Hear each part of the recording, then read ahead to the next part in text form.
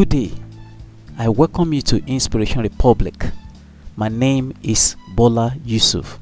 Today is day 26 of our podcast, and the title for today is I Am Strong.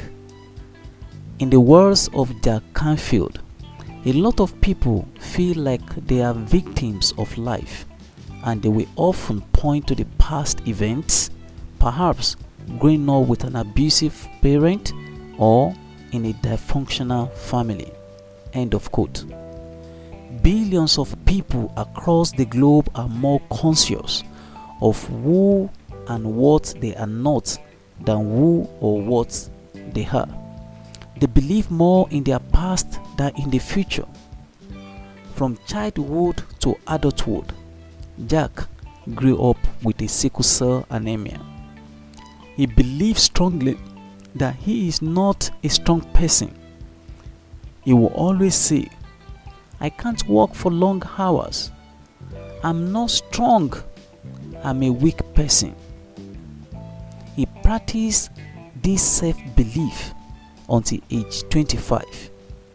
Then he encountered a lady that he loves so much. The lady was a person of faith. She was filled with positivity, that anyone who came in contact with her could get infected or electrified with her positivity. Jack fell in love with her, and that was all he needed to rewrite the story of his life. The lady infected him with positivity. She taught him the power of self-talk, positive confession, and affirmation.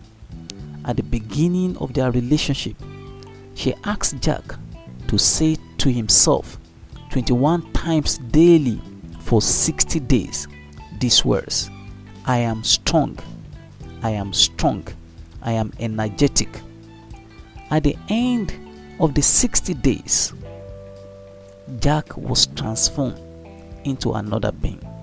He started believing he was strong, and so he became. He started doing what he couldn't do in the past.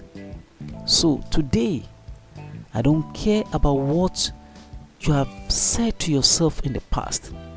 Begin to say to yourself today, I am strong. I am filled with energy.